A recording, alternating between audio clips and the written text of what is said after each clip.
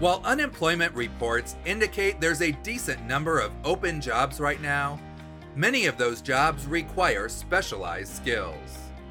If you're looking for a new job or you want to switch careers, here are some ways that you can obtain skills or experience in a new job field.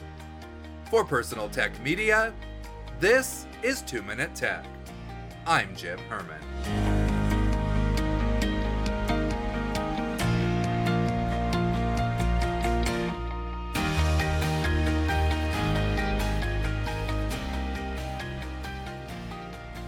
First, consider taking some online courses. While you can find free training for practically any subject on YouTube, consider a more formal site like Coursera. Coursera's classes are taught by instructors from prominent universities.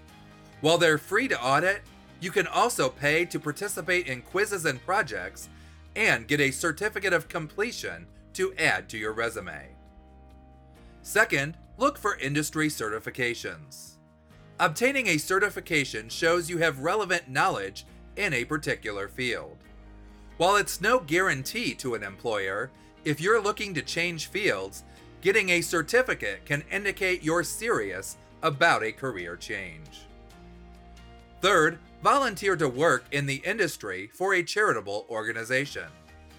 For example, if you're looking to get into web design, creating a new website for a local animal shelter is a great way to start a portfolio. This is an excellent way to do some good and get some references at the same time. And fourth, find someone already in your industry and ask if they can mentor you.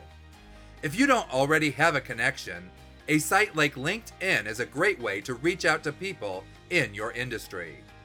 However, don't expect the first person you reach out to say yes.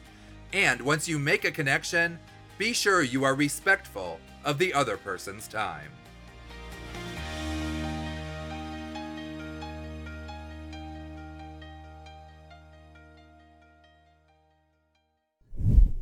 Thanks for listening. If you're new to the show, visit our welcome page at 2minute.tech/welcome for more information and links to some of our most popular episodes.